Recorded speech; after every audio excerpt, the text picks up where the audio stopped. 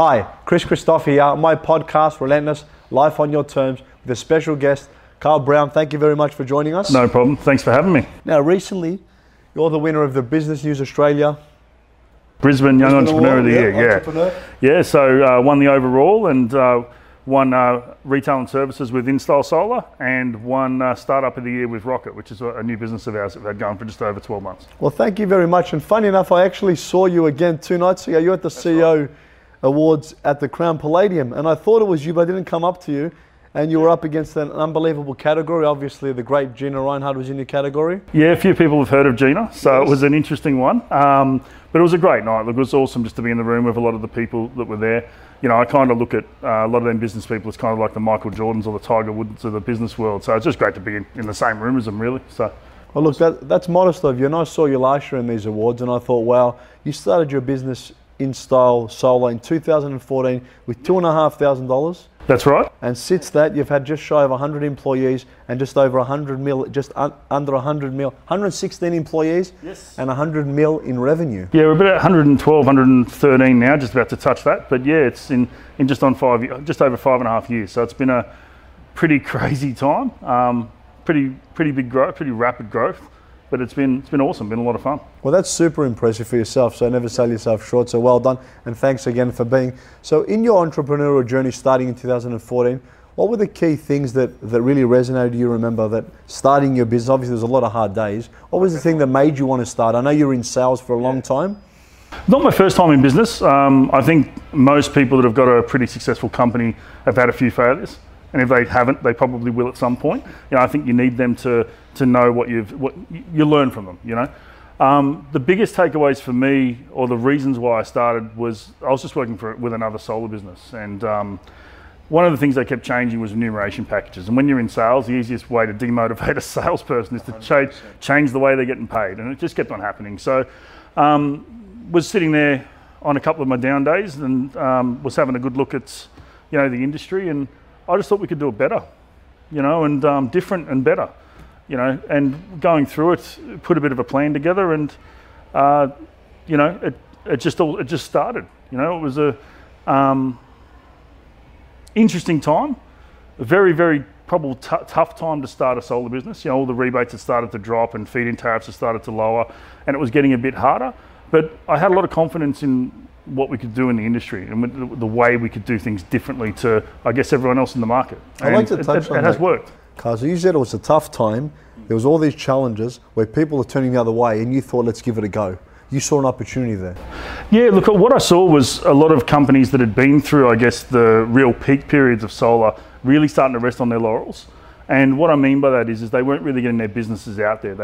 They'd sold so much and made such a huge pipeline of installations that they just weren't really pushing their businesses that hard and getting out to market. And I looked at it and thought, well, I think we can do a lot better than these guys, And I also looked at the proposition that most of them were putting forward. They were really focused on selling technical solutions and talking about technical specs of inverters and panels and all different things. And I found that nearly all companies were going that way, when, to be honest, consumers want lower electricity bills. All they really need to know is how much they're going to save, how long it's going to take to pay the system off, with the savings, and that the system's of good enough quality that's going to last. They don't need to know all of the tech specs. So we went a different way. We sell lower electricity bills, and the way we do that is by putting a solar system on your home. It's similar systems with a mortgage. When people refinance and we say it's going to be X, all you really need to know is how much quicker will you be financially forward and stuff 100%. Like that. When you mentioned as well the commissions and people that are in sales commissions they don't trust because every week you got a new pay package, it's kind of like superannuation. You don't trust something that changes so rapidly, do you? No, you don't. And you in sales, I'm a firm believer for myself anyway, and some people can get away with it. I have to believe in what I'm selling. I have to have full belief in the product that I'm putting forward to somebody. For me to excel at it, I can sell it into anyone, but if I want to have a lot of confidence in what I'm doing, I need to feel the product's going to be good for the person that I'm sitting in front of. And with solar, you got that double-sided win to it. You're saving people money, which people need. Yep. And on the other side of that, it's a environmental product. You know, so you got the two sides to it. You're got going the green side and the money side. 100%, and it's a good mix. You So know I what call I it the mean? green and the green. It's saving your green and it's saving the green. That's right. That's So, right. A really big added bonus that it's awesome for the environment. I love hearing that, because you don't hear that often in sales, and there's only very few people that I can actually call sales professionals. Everyone's in sales, but the ones that have the true conviction. I've been selling since I was 10, so now I'm currently 40 to 30 years, and I've been running sales since I was 23, and I noticed that you've been doing something similar, and to have that passion, to love what you do, but not sell anything to anyone unless you feel it's going to benefit them. I think that's the true mark of a great professional. I completely agree. Yeah, it's got to be, you know, you hear about a lot of people, and you know, the easiest person to go to is like the Jordan Belforts of the world, where everyone talks about everything he did wrong at the past. One of the things he was able to do, though, was take really poor quality type salespeople and turn them into absolute guns. The problem he made the mistake of was teaching them to sell something they probably shouldn't have. You know, I'm a firm believer that you just have to believe in what you're doing. You've got to be doing it for the right reasons. And if you're able to tick all these boxes that work, sales is incredible. I think it's an undervalued profession. You know, I think especially in Australia, I think it's getting better now, but even if you look back 10, 15 years ago, you say you're going to go into sales or you're in sales, everyone just presumes you're a used car salesman. Do you know what I mean? And to be honest, there's not that many great, I don't know how many cars you've bought over the last 5 years, but usually when you go into a car, they could probably do with a hell of a lot of training, to be fair. So it's interesting. It's interesting. I love that analogy. And look, you mentioned Jordan Belfort, and his techniques still apply and are true, but it comes down to what sort of ethics you have as a salesperson. That's right. You can learn something from everyone, and being able to have that conversation with someone and to get someone to see their point of view to save them money, I think second to none. And I can see it in you. You actually love sales, and it's everything. I do. It's probably the hardest thing about having the company where it is now. I don't get to sell as much as I usually do. So I don't get to work as early as you mentioned before. But if I do get in there before everyone on the phone rings, I'm usually pretty quick to answer it, and most of them phone calls will turn into a sale. You know, so it's interesting. It's interesting. I don't get the same amount of time, but I love it. And I love what you said. I read your bio when you said you still get sales and do the fist pump. I used to call my friend on the way back from a double sale, and I go, man, I feel like, I shouldn't say it, but I'll say, I feel like I'm the Federer of sales sometimes. 100%. I absolutely love the process of it. You don't hear that anymore. It's a profession. I can honestly say, I'm proud to say I'm a sales professional. 100%. And then I sell real estate and I help people make money. And you mentioned the win-win. I help people retire financially secure, and I absolutely love what I do. So when you said you get up early, I love it. I couldn't imagine anything other than getting up and going to that office, because it's a passion of mine. I agree, and I think most of the people that we're going to see obviously tonight at the awards are the same. You know, like, don't get me wrong, in any business you're going to have your bad days, you're going to have your sensational days, you're going to have that. But at the end of the day, I think all the people that are going to be here tonight have got that burning desire to achieve. Do you know what I mean? And you don't see it in a lot of people. You know, but I do find, especially at these awards and at these events, the people that you meet, they're just on a different level, you know. That's refreshing to see too. When I go to these events and I went to the CEO, I always have the same thought. I don't know about yourself, I just want to work harder and push more and be more. Whenever I walk into a room like that, it actually puts me onto overdrive times 10. That's the only thought that goes through my mind every time I go to these awards. 100%. Well, I lost to Gina the other night, so I was sitting there going, how do I get there? It's like, you know, it's a pretty big task. How do I get her next year, or how do I get her in 2 years' time? But it's not necessarily about beating people. It's, you know, I think in business, you know, you set goals for yourself. Some of them are reachable. And if you don't reach any of them, you're not going to continue going to others. But I think you set pretty hefty goals in business, and you work damn hard. And a lot of people don't see the blood and sweat that goes into, you know, building a reasonable size company. And what Gina said, and that really resonated and actually made my hairs go up when she said, it's for all the hard work, it's for all the parties I never went to. It's people see the end result and they think, oh, I'd like to do that. Overnight. Would you? Get up and do the same thing. And it's actually that the blood, sweat and tears. When you hear another entrepreneur speak about that, the emotion comes out because you know how hard it is. And when you're in a room, and actually it just motivates me to speak to people like yourself that have done this and just keep pushing, and it just shows you how much more is out there to do. 100%. I think I've got a not a painting, but a poster on my wall in my office, and it says entrepreneur, someone who works 80 hours for themselves, not to work 40 hours for somebody else. Do you know what I mean? And it kind of does resonate. And I don't like to really talk, you know, everyone thinks that there's all this work-life balance and everything going on, and everyone talks about it. And I do believe that you do have to have some balance. But at the end of the day, to build something great, you got to put the time in. You got to What's put the hours balance? in. Well, that's right. If you enjoy what you do, you don't have to balance it as much. Someone said that to me. They go, Chris, work-life balance. I said, that's a myth. And to be honest, it's not a work-life. I don't know about yourself, Carl, but I've got 4 little kids as well. 2 boys, they're upstairs. 2 boys. So I've got a 16-year-old, a 6, 3, and a 2-year-old, and running multiple businesses like yourself. And they say balance. For me, it's not an issue because I love being at home. I love being at work.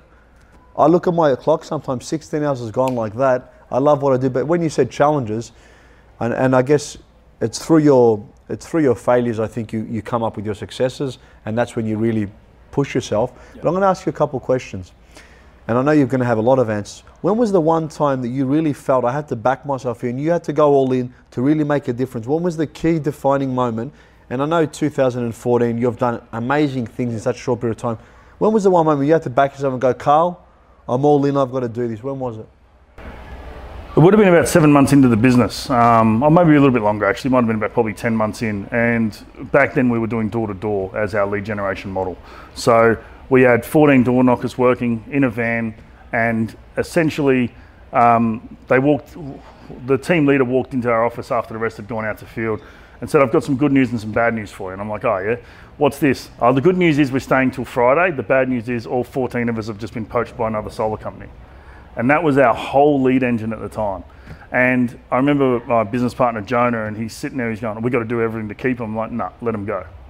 You know, and when you talk about being all in, what that meant is that for there in the foreseeable future, we had to rebuild really, really quickly. We had nothing coming in from a lead perspective to keep our sales there.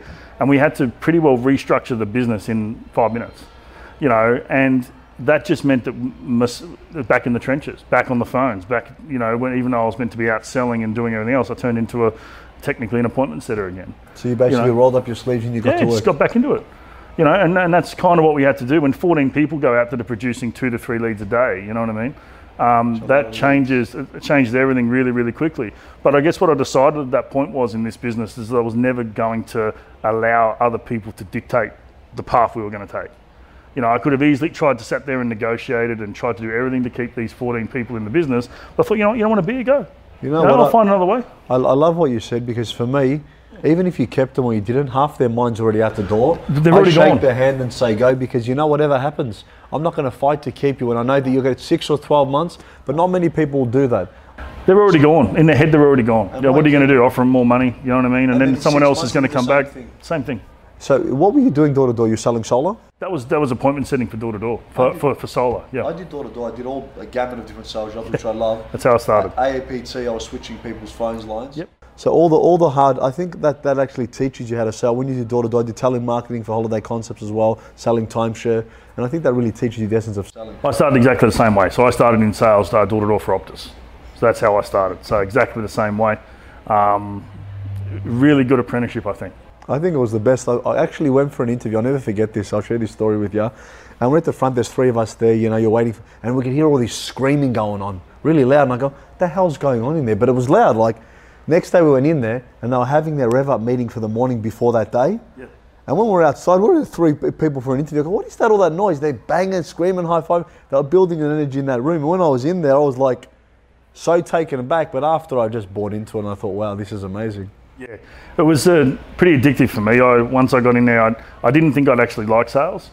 You know, it's interesting because all my friends from school talk about it and turn back and go, "You were always going to be in sales," but I'd never seen it. You know, a typical blue collar family was expected to be a panel beater. You know, you were a mechanic before. I was a mechanic for a little while, then I went into panel beating in the family business, and essentially it just wasn't for me. Well, look, I never knew you before, but getting to know you like I did, sales would be a great thing because I think you're very likable and you can obviously sell. So I would pick that from speaking to you. You'll be good at that. Thank you. Thank you. Now, one more thing I did want to mention, and I saw, and I actually thought, wow, you did the Vinny CO sleeper in the last 2 years. I did, yes. The first year I actually fell down quite crook, so I didn't actually get there, but I still made sure everything was donated and I matched it. I did it this year, sorry. Pretty incredible experience, to be honest. I was actually, you don't really think of homelessness in the right way. Usually, before I'd actually been to the event, I think of it as people on the side of the street or, homeless people you see in the city, that type of homeless. And you don't think of the people that are just trashing on people's lounges or friends' lounges or couch surfing and all them different types of homeless people that are living with family members or whatever. So it was a really interesting, eye-opening experience, to be honest. Thanks for doing that. And last year I was on Point Ambassador, but it's close to the heart for me. They go, why? There's no particular reason, but I think everyone is a human being, and it's a set of circumstances that could put me, you, or anyone there.